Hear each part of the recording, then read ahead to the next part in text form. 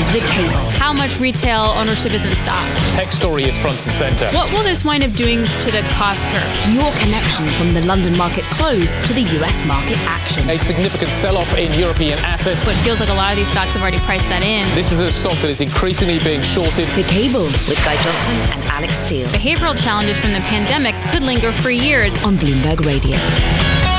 Good evening, welcome. It is 5 p.m. in the City of London. You're listening to The Cable. We are live on DAB Digital Radio. I'm Guy Johnson alongside Alix Steele over in New York. A start to the third quarter, which I think poses some interesting questions. We are seeing rates falling fairly sharply across the piece. You've got the US 5-year down by 24 basis points. The UK 2-year is down by 23 points. Stocks are rising. The S&P's up by 1.9%. So the FTSE not faring quite so well. The dollar is down. The pound is up. We're trading at 1.12 on the cable rate.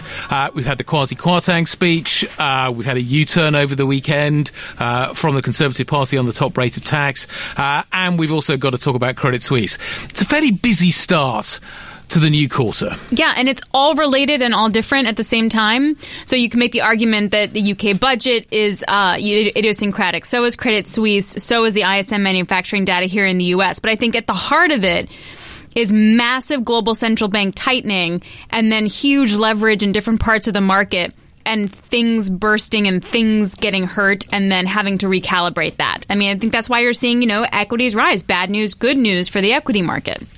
So here's the question I think that is increasingly being asked, certainly what I'm hearing, and that is the instability we're starting to see in financial markets, the big swings we're starting to see in financial markets, ultimately going to result in the kind of financial instability that forces central banks to have to desist from what they're doing now, which is tackling inflation. And if that is the case, does inflation stay more elevated for a longer period of time? And if that's the case, what does that mean for financial assets? I would assume that would be very bad news for bonds. Yes, and you could see exactly that unfold last week with the BOE. So we're going to keep hiking, but we're going to do QE in the long end. I mean, they say they're going to stop October 14th. Will they be able to? Will we need a bailout of Credit Suisse? Will mortgage buyers need bailouts? All these questions are coming up. We're going to try and answer some of these questions, or at least have a decent stab at it over the rest of the hour. We'll start off talking about that Kwasi Kwarteng speech. We'll take you to Birmingham. We'll get some analysis here in the studio on the economics of all of this. But before we do all that, Charlie Pellet is back.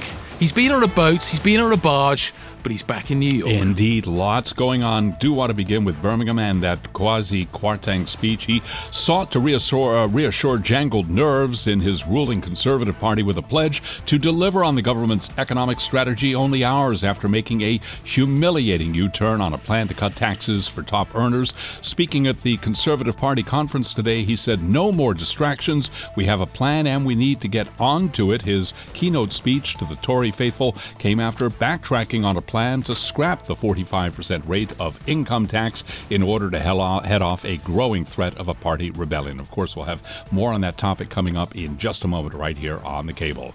The utilities regulator Ofgem says the UK faces a, quote, significant risk of gas shortages this winter and could enter an emergency that could see power stations switched off. Vodafone Group is in discussions with 3 UK owner CK Hutchinson Holdings about combining their British mobile businesses, a long speculated tie-up that comes after several other attempts to consolidate European telecommunications. And Deliveroo is opening its first physical grocery outlet in the UK on central London's New Oxford Street in an expansion of its rapid delivery service. That is the latest from the news desk. Guy Johnson, back to you now in London.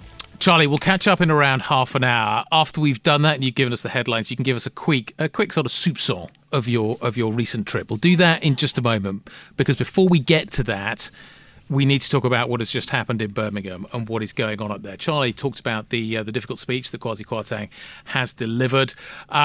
We didn't see much of a market reaction, which I think is probably, Alex, a good thing.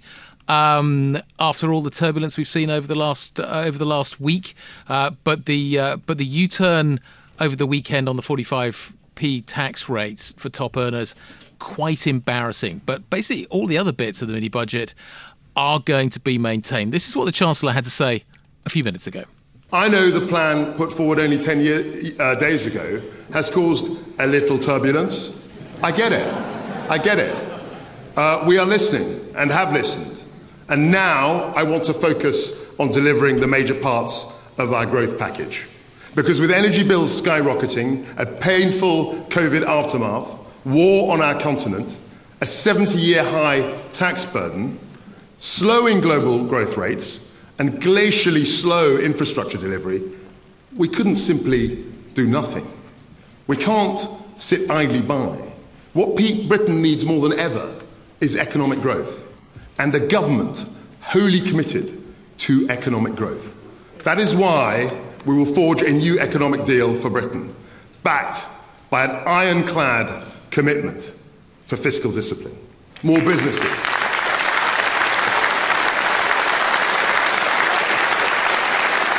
More businesses, more jobs, higher pay, more money for public services. Because we cannot have a strong NHS without a strong economy. We can't have good schools without a strong economy. We cannot fund our armed forces without a strong economy. So growing our economy should be our central and guiding mission. With this plan, we are aiming for 2.5% annual trend growth. We've done it before, and we can do it again. Kwasi Kwarteng, the Chancellor of the Exchequer, delivering his speech at the opening of the Conservative Party conference in Birmingham about an hour ago. Joining us there from Birmingham is Bloomberg's James Woolcock to give us some of the political analysis and get a sense of what is happening on the ground. We've also got here in the studio Bloomberg Economics' David Goodman to give us a sense of the economics of all of this, which are very challenging right now. James, let me start with you up in Birmingham. The Chancellor had to deliver an embarrassing U-turn over the weekend, but it looks like the bulk of the rest of his mini-budget stays intact. Is there a belief that further U-turns are coming? How was that speech received at conference? Guy, Alex, lovely to be here. So I was actually outside the conference hall talking to delegates as they came out, so I can tell you exactly how it was received. They liked it. They thought that, some of them told me they were proud to admit we were wrong. One delegate told me, we feel like, it's not time yet, but obviously it's the right idea and the party is going in the right direction. So this speech, it didn't tell us much new, because like you said, this humiliating broadcast round that Kwasi had to do this morning, the Chancellor had to set up multiple times how his flagship policy and his flagship ideology is at odds with the public mood and with his own MPs. So to question about whether this is the end, it's hard to say, but it's certainly the sign that they don't have the strength in the party and in the public mood. They feel they can get this through right now. And what is truly telling is this is on the second day of conference. This is supposed to be their big chance to set out the ideology of the party, and instead they're packing away one of their flagship policies. So on that point, David, Kwarteng talked about how he's going to publish his medium-term fiscal plan, quote, shortly. And I'm wondering if that moves up the November 23rd deadline, and or what do we need to see from that? Like, what's the time? What is the market, and what do economists need to see from that to really get grips with this policy?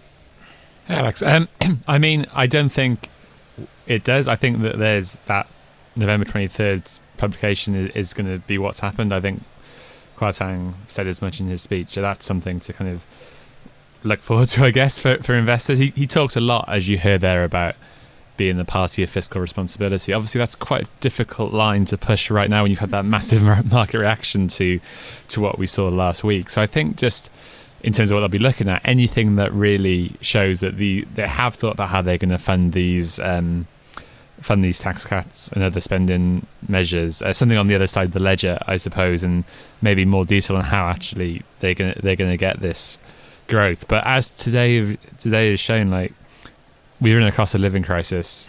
They have to see every policy through that prism, and you can't be cutting the rates for the richest in society in that situation. Yep. And at the same time, you can't be spending money on cutting spending on benefits or other things either, because that is also going to raise this issue of fairness. I think that's going to be a very tricky thing for Kwarteng to. In terms of the U-turn and the impact it's going to have, the concern obviously is that, from a market perspective, that these tax cuts are unfunded. To your point about the need for balancing cuts to come through, there's also this idea that they could potentially be inflationary, though the propensity to spend for that higher echelon probably is relatively limited. So in terms of solving or answering the question the market was asking, how far does it really go? Well, if you look at the actual cash terms of this. It's about 2 billion. That's about 3% of the tax cuts he announced last week. Yeah. So in that sense, not very much at all. I mean, I think it's obviously a signal that they are listening and they've taken some of the stuff on board. But I think it does show the perils of announcing these kind of policies without any kind of check from the watchdog, because essentially now we've got rid of this move. All of this stuff was expected now. So in terms of actual policies, we're not anywhere that we thought we wouldn't be at this point, but the markets are still 100 basis points higher on gilts than they were, that kind of thing. So the damage has been done, and no matter what he says now about fiscal responsibility, that's still something that he has to deal with, I think. And he's going to have this credibility problem for quite a long time. Right. So, James, it's so interesting because from what you said, it seems like there is some kind of unity now in the Tories that are there, right? I mean, it doesn't seem to be an open revolt against the Chancellor right now. Does that stay? Well, the key thing in the question you just said there is that are there. It's conspicuous that a lot of MPs in their absence haven't shown up. The chair of the Treasury Select Committee, Mel Stride, isn't here. Rishi Sunak isn't here. Former Prime Minister Boris Johnson isn't here. So in some ways, this kind of echo chamber of the people who are supportive of the Chancellor and the Prime Minister are the ones who are here now. And it is worth saying, these are the people who elected Liz Truss. She didn't go to a vote of the public, she went to a vote of Tory party members. So in some ways, this is kind of a gathering of the party faithful. Literally the party faithful. I mean, in terms of the MPs who haven't shown up, what they will be watching, Alex, is a poll out by Comres 20 minutes ago that puts Labour at 50%, Conservatives at 25%, double the governing party. So in terms of what can now be done about that, is it down to Liz Truss? She speaks, on Wednesday? What can she say that is going to deliver a shift in those polls? Or to David's point, from an economic point of view, and we're all kind of watching our mortgages right now and what's going on there, has the damage been done?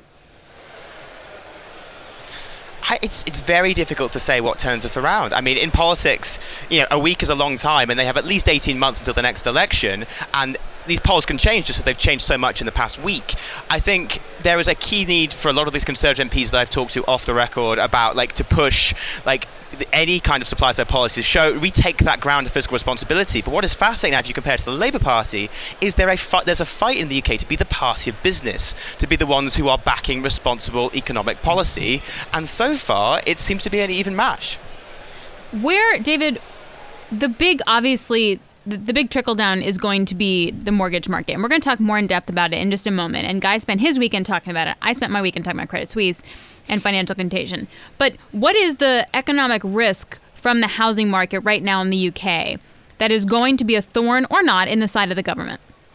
Well, I mean, it could be a massive thorn because the Tory party like to paint themselves as the party of homeowners. And they're all, if you look at what's going to happen to everyone's mortgage as a result of some of the market turbulence from before this, but definitely as a result of what followed the mini budget, people's mortgage rates are going to go higher, their costs are going to go up. Obviously, that's in the cost of living crisis anyway. That's really bad news. And I think one of the things I found quite interesting was that Truss did this on Sunday, and Kwarteng did it a bit today, kind of playing down this market move. I think Kwarteng called it a bit of turbulence, and the whole laughed at that.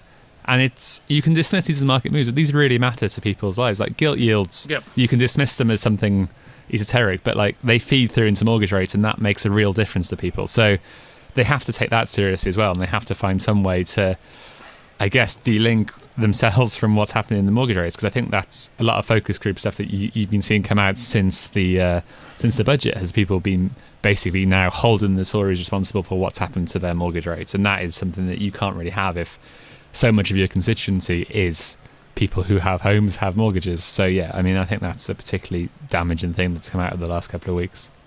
James, do you think there's anything that we're going to see out of this conference that is going to change all of this narrative? The damage, as we've already discussed, has been done. Mortgage rates have gone higher. We've seen, obviously, a huge U-turn from this government already. They've already eaten up a lot of their credibility. What else? What are people talking about there? Other than this, are there other policies that are going to have an impact here? I mean, this is the hidden stuff, like on everyone's lips. I was talking to Conservative delegates in the bar last night, and they were one of them even said to me, this might be the time where we go into opposition and have a rethink. So in terms of what we can expect, Guy, I think it's likely that it's the risks are to the downside, to use like the economic language. It would be like a mess up or some sort of gaffe that would possibly take things further. And like to refer to your earlier points, this shows the rebels and the people who quietly engineered this U-turn that they can win and they can get sort of things over. So it could only get worse from here on in. James just needs to go back to the bar, basically, and do some more reporting. Guys, thanks a lot. James Woolcock joining us, as well as Bloomberg's David Goodman. We really appreciate the time. But we're going to dive deeper into the UK housing market and what the hidden risk is, or more obvious risk there is, and what kind of pain people are really going to be facing. This is Bloomberg. This is The Cable with Guy Johnson and Alix Steele on Bloomberg Radio. Good evening, welcome. You're listening to The Cable. We're live on DAB Digital Radio. I'm Guy Johnson in London alongside Alix Steele over in New York. As Alex said, I spent my weekend talking to people about what is happening with the mortgage market. The question on everybody's lips: have you fixed? If you have fixed, for how long? And at what rate did you ultimately fix at? We've seen turbulence in the property market, the physical market. We've seen transactions being pulled as a result of the turbulence we've seen in the market over the last few days, which ultimately, and while there is a longer-term story here, has its roots in that mini-budget that the Chancellor delivered. The Chancellor talked about a little turbulence today being caused by what he had said. For many people, it goes much, much, much further than that. And to be honest, we're not seeing a reset following today's speech. We're not seeing a reset following the U-turn that has been delivered. We still don't know whether the Bank of England is going to have to deliver ongoing support. Iwona Hovenko covers the UK housing market for Bloomberg Intelligence here at Bloomberg and joins us now on the line. Iwona, talk me through the kind of the tectonic shift that we have seen in the housing market. We all know that rates have gone up, but just talk to me and put into context the scale of the moves that we've been seeing. Yeah, so the rates have absolutely shot up, and the rates have been the rate expectations as well as the mortgage rates have been accelerating in the past few weeks. So even before the budget, we've seen dramatic shift in terms of rate expectations and mortgage rates rising from. So looking at the 90% LTV mortgages from around 1.7 at the start of the year to 3.7, 3.9 in August, and right now some banks are offering the 2-year fixes on as much as 6.7. This is a dramatic repricing in just a matter of days, which will be a shock to the system for a lot of buyers who haven't secured a mortgage offer yet. They will actually take a step back and try to reassess what does this transaction make sense anymore? They were maybe trying to play the market, maybe waiting for prices to come down. Yeah. And affordability will be a big issue. So aside from those that may not be able to complete a purchase, etc., how many individuals or how many mortgages are on this variable rate? It's around 20% of the market is on variable rates. However, for the last several years, we've seen around 94% of all the new mortgage lending has been actually on fixed rates. That said, majority of those would have been done on 2, maximum 5-year fixes. Some people have 10-year fixes, but this is a minority. Are people talking about the fact that we're going to have to see, like we've seen in the energy market, some sort of government support that could change the narrative here? Maybe changing affordability tests, maybe changing loan to maturity extension. So you basically don't take out a 25-year mortgage, you take out a 30-year mortgage or whatever it is. Are we expecting changes that could stabilise the market if rates have to stay high? Well, this is an interesting point, and I think nothing's off the table, and the 30-year fixes have been surfaced before. That said, in terms of longer-term mortgages, I think this is an easy lever to actually pull from the lenders as well as the borrowers, and perhaps going slightly further to ease the affordability issues. But actually, I was looking at this data earlier today, and actually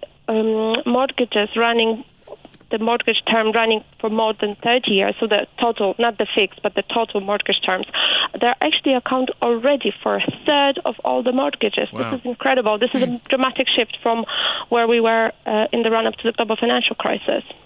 What I'm still trying to understand, and this is coming from someone who has a 30-year fix, is if my variable rate comes up and I literally can't pay it, do I get kicked out of my house? Does the bank own the mortgage? Or does the mortgage or broker need to go get more funding from a bank? Like, does the mortgage broker go belly up? Like, I'm wondering where the stress in the system is going to appear the most.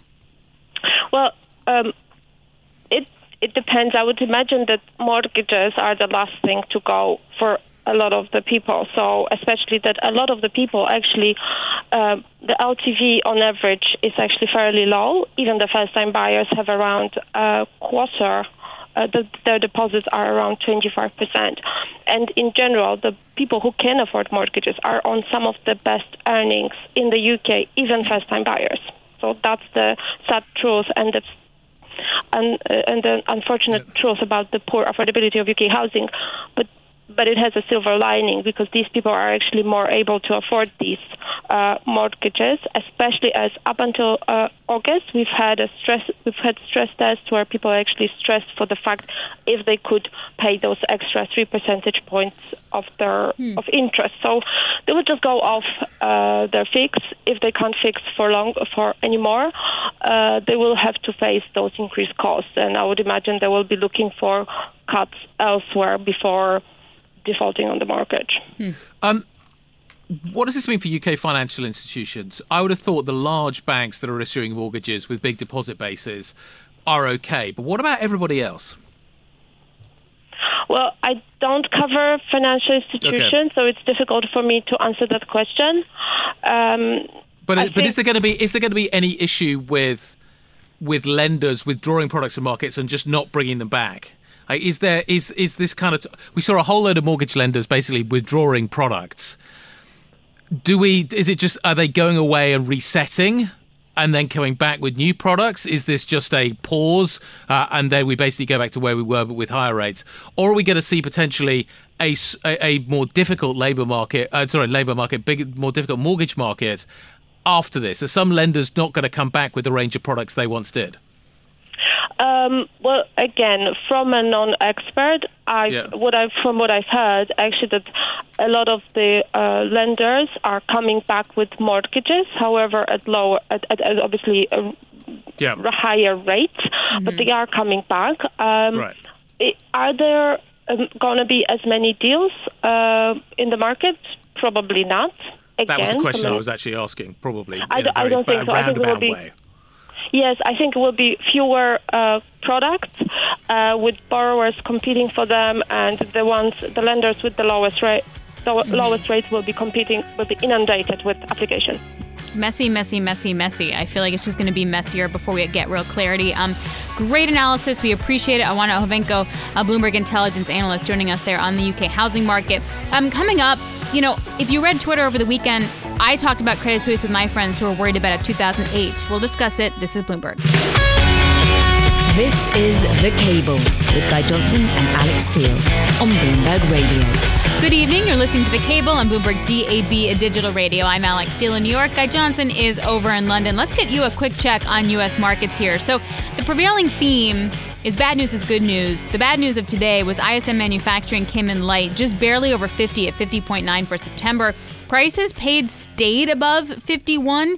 New orders, though, rolled over, and employment rolled over. Anything below 50 looks like it's going to be a contraction. That's the quote-unquote bad news. The quote-unquote good news is the 2% rally that we're seeing in the equity market for the S&P. You're also seeing a humongous bid into the bond market. You got yields down in the belly and the front end, about 20 basis points. You also have third quarter finally over.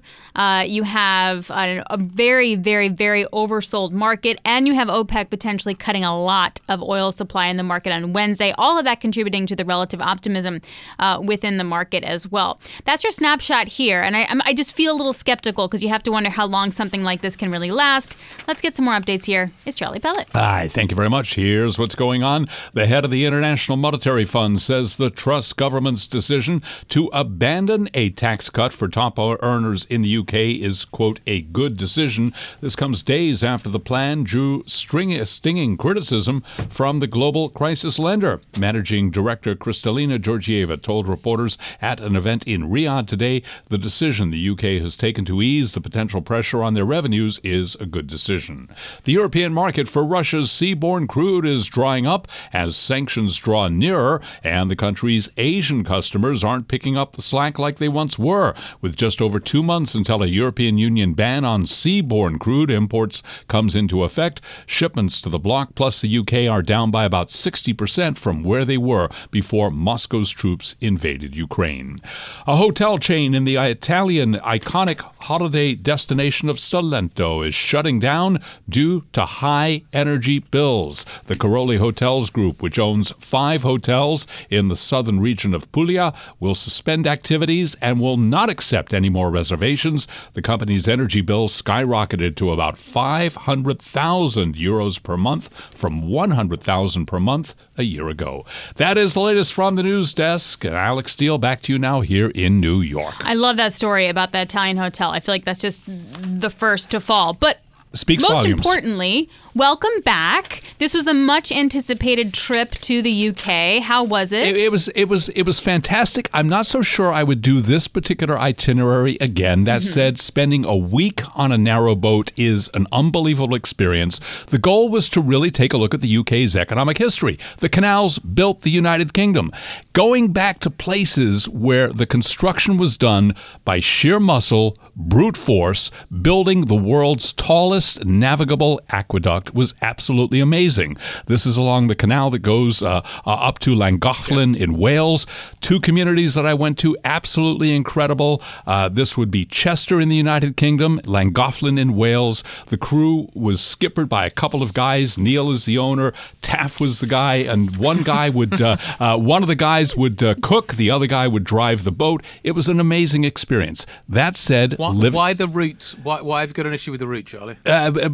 Because you spend a lot of time in between major areas. You and I, Guy, we had talked in general broad terms about perhaps doing a live conversation from the boat. I couldn't get cell service in that part of Wales. It's remote. There are sheep farms. You see cows walking along the side of the canal. So it's very difficult to get reliable cell phone service. What's that? Were there pubs, Charlie, along the route? There were, but we didn't stop off. And that was one of the minor issues. Yeah, well, here's why. Because you're on a not a strict schedule, but it rained a lot, and we tended to pull up in very rural locations measured by Wales. miles to the next bridge, next town, next location. And I would suggest that taking a narrowboat holiday is a state of mind rather than a state of destination. I think we also at some point need to reevaluate the word vacation for Charlie. Yes. That's right, because as you know, HR is going to go ballistic on this one, but I think I invited you in loose general terms to go up to Inverness with me so that we could go take a look at abandoned oil rigs. Now, my wife has no desire to do that whatsoever. You Alex would do that. Guy Johnson wouldn't do that, but who knows? But I would do that, but I wouldn't necessarily be like, that's my vacay. I'd be like, let me take work days for it. All right, but and I'm going to wrap it up. I have to say, I grew up. We went to various places, but I spent a lot of time in my grandparents' caravan in North Wales, and the abiding memory I have is the noise of the rain hitting the top of the caravan. So that sounds like a very familiar experience. Guy, that so resonates with me because that is exactly what happened. There were nights where the rain came down, and anyway, a lot of great tea, a lot of great companions, and totally glad to have done this trip. And this is why Guy's traumatized and talks about the weather all the time. Charlie, thanks very much. Pleasure. It's good to have you back. Okay, let's get back to the market. So in the last segment, we're talking about what Guy was talking about all weekend. For me, it was the panicked text from my friend on Saturday night that is Credit Suisse going to explode, and is this like 2008? And I was like, wait, what? And I had to go back and do some soul searching and do some work on supplemental leverage ratios, etc. So let's get a better expert here. John Authers joins me from Bloomberg Opinion. What's my takeaway from this conversation with my friend? The fact that I'm having it with my friend, or the fact that there is a risk with Credit Suisse? More the former. The fact that people have got as worried as they have been about a bank as systemically important as Credit Suisse tells you that there is real anxiety taking hold again, and tells you what there are various outcomes that people are worried about, but one of them, conceivably, is that the reason the Fed ends up pivoting is because of a financial meltdown, that it becomes a matter of financial stability rather than anything to do with the economy as such or monetary policy, and this feeds into that fear. As far as I can see, continue. Credit Suisse, it's a long time since I've covered them as a company, don't look as though they're a particularly exciting stock to buy at the moment. I still find it quite hard to imagine that they would be allowed to default. I think a repeat of Lehman as such would be very bad indeed. There's no question about that, but I don't think it's going to happen. It's conceivable that it needs the kind of help that really compromises monetary policy that creates problems across the rest of the world. That's conceivable. The lesson that I learned from the GFC. Can you hear me? No, he can't hear you actually. Well, this isn't good. No, it isn't. Okay. Let me. I'm going to do this via Alix then. Oh, this is going to be fun. Mm-hmm. This is okay. My issue during the financial crisis was that I learnt that the risk comes from areas that you didn't expect it to be, and hasn't just the UK just proved that is once again going to be the case? Basically, John, that the risks that we are going to experience are ones that we're not expecting, and that the UK really exemplified that last week. Was that about it? I think I read it. He can hear you now. Nobody expects the Spanish Inquisition. Our wonderful engineer did come in, and the volume for some reason had been turned to 0 on my headset. Technology's hard, okay? Yeah. So there we go. We've done a U-turn on the sound. Oh man! I mean, I think it's by definition almost that the problems are that are greatest are the problems that you haven't expected, because generally speaking, if you're worried about something, you do actually do something to prepare for it, and it's not that bad when it happens.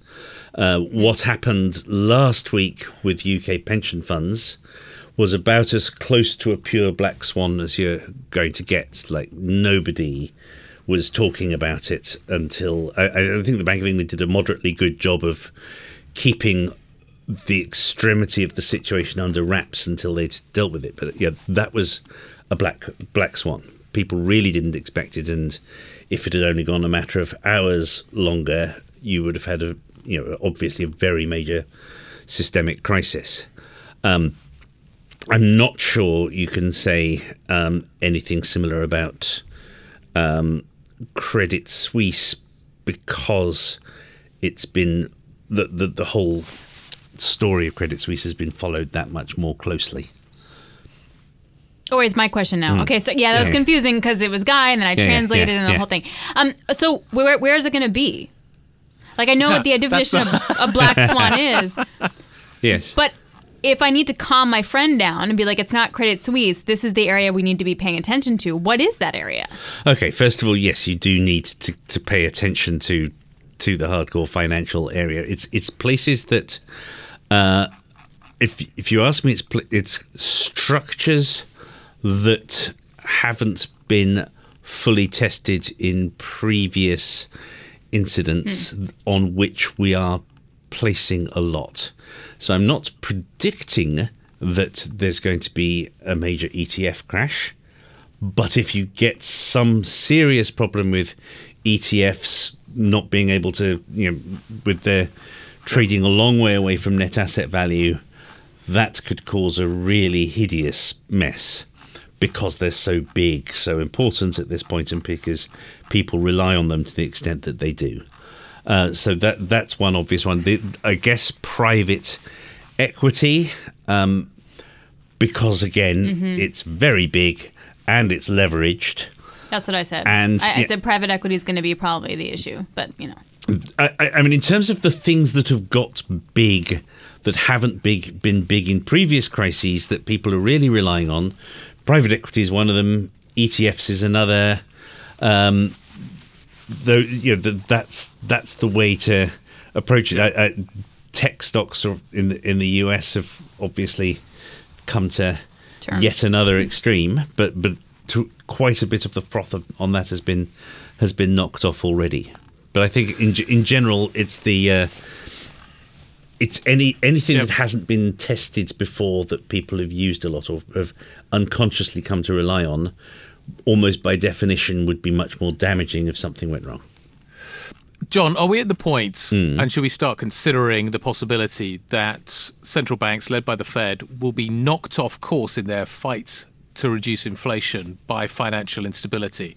And if that is the case, does that mean that inflation is not going to come down as much as they would like? And by extension, how bad would that be for the bond market? Okay. Under this scenario, which is a reasonable scenario, I think what you see is a retreat from the kind of aggressive monetary policy we've been seeing, which is ultimately some kind of a Faustian bargain that, okay, the financial system is in such a state that we just cannot tighten rates as much as we want to rein in inflation, so we're just going to have to deal with that problem of all that debt by inflating it away. And we don't want to do that because that's going to cause a lot of trouble around the world. It means, causes a lot of pain for a lot of people, but it may be the easiest, least painful, least bad way to do it if we discover the financial system is that jammed. If it does checkmate, a la what happened last week in England, if it does checkmate any attempt at going further on tightening money.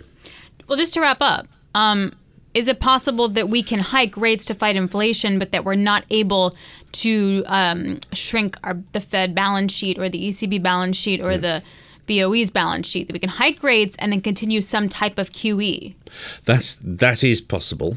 What kind of world is that? That's bananas. It is a little. I guess it's a world where the bond market has been intervened in to such an extent, and different edifices have been built on a QE-driven bond fund to the extent that bond market, to the extent that you just can't avoid intervening in that market, even if you were also trying to tighten rates for the economy as a whole.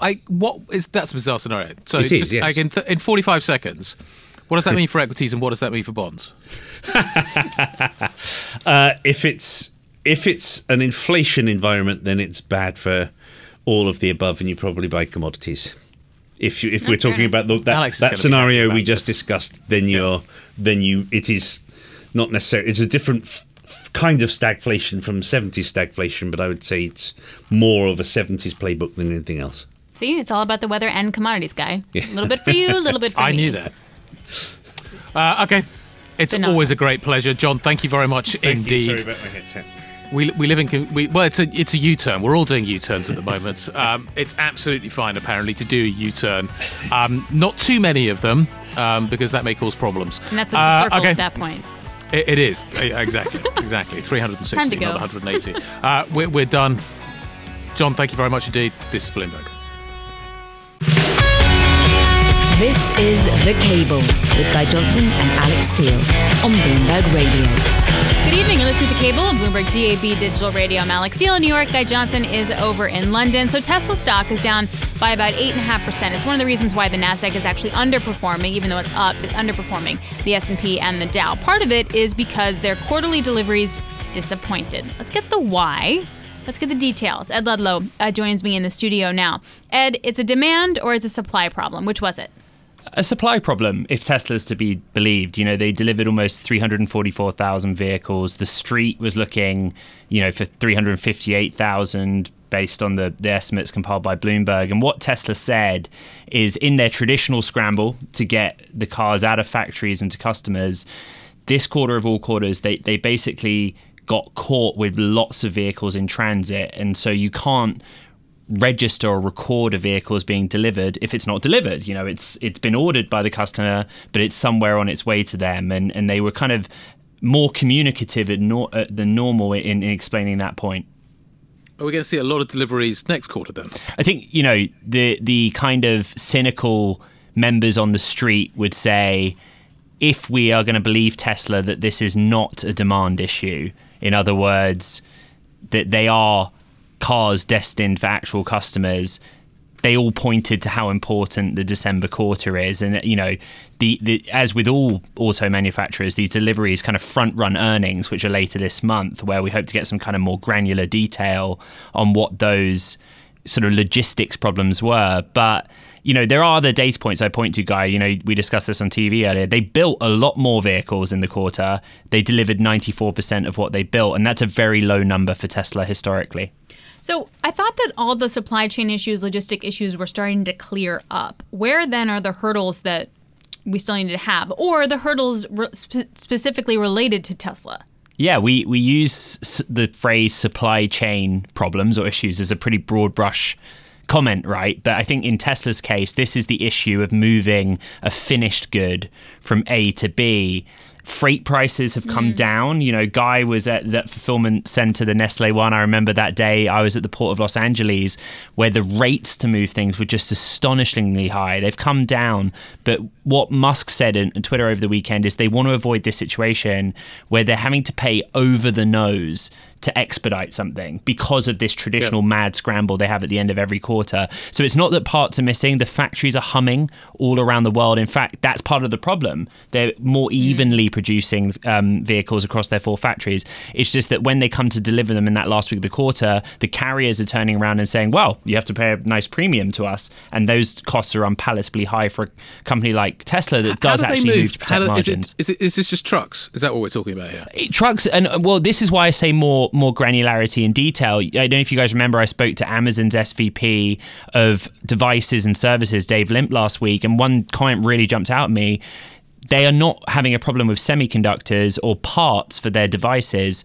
They're upset about ocean freight rates, moving things by boat, and much of their manufacturing happens in China and Vietnam. Overall, those rates have come down, but it's notable to hear a company like Amazon say that. We didn't get that level of data from Tesla, other than, these are geographical problems, right? Berlin's coming online, Guy, nearer to where you are. Traditionally, if you were in the UK and you ordered a Model 3, it probably would come from Fremont, California. That makes no sense now. It's more likely to come from Germany. And as they localize those deliveries, they're going through teething problems. Well, that's actually a really good way of putting it. So in the regions where they're doing the stuff, yes, they're okay. It's just moving the things out of those places that's the problem. Yeah, and this is, to be fair to Musk and Tesla, they're a logical company. They always said, why build a vehicle in America that's destined for Europe? Just build it in Europe for the Europeans. Same with China. But that's a new process. This is a new phenomenon for them, and they are working out the cost of moving something from A to B. And they're certainly a company that value long-term contracts. So you'd assume that they're kind of getting those in place too. If you electrify a hog, a Harley Davidson, yes, I knew he was going to go here at this point. Go ahead. Okay, you get a company called Livewire. Yeah. Why such excitement today around Livewire? Yeah, look, you and I have discussed this. There's always what I call froth around a company that trades that's just gone public via a SPAC as opposed to a traditional IPO. There's a strategic element as well that for Harley Davidson and for other names outside of motorcycles, they're hedging, they're protecting themselves by spinning out or separating a specific unit. Look at what Volvo did, for example, in its partnerships with Geely and with Polestar, and the strategy that they did while also developing in-house. And, now what we have is a standalone battery electric motorcycle name, and apparently there is a market for that, and investors are excited to be able to buy a specific piece of that market. Up 17%, to be fair. It's a strong tape today also. Can we get nerdy for a moment? How hard is it to build an electric motorbike versus an electric car? Like, where are the similarities and where are the differences that we should be paying attention to? Yeah, I think when you develop or you vertically integrate your production of electric vehicle, one of the key parts is where are you going to build your electric motor and where are you going to build the battery pack? Various people have different ways of doing that. Tesla, for example, builds a lot of the motors and battery packs in Nevada and then moves them to the plants elsewhere in the country for kind of final assembly. It is tricky because you have to establish a supply chain for that specific part. But if you can localize and vertically integrate, your margins are often better because you're just focused on building one proprietary in-house part versus molding together many off-the-shelf or legacy combustion engine products. And there are often fewer parts in an electric motor-based system if you strip out the telematics and the electronics. So that's the answer. I do remember having a conversation with a guy called Pietro Blanche who used to be the chief of design for Ducati in Bologna. And one of the interesting kind of things he was talking about is the fact that you can electrify both wheels. You can put motors in both wheels. And one of the big problems with bikes is that you hit a white line, for instance, in the wet, you get a lot of instability in the bike because the front wheel's not powered, the back wheel is. It's going to be interesting to see whether or not ultimately you end up with quote-unquote safer, easier to ride motorbikes once they're electric. And presumably the weight is lower as well in them. So you just want to talk about how cool things you know about wheels. I think Guy's suggesting that it's time for him to ride a motorcycle. Believe you me, I am really not. But I'd be curious to see. I'm curious about the physics of it all and how it works.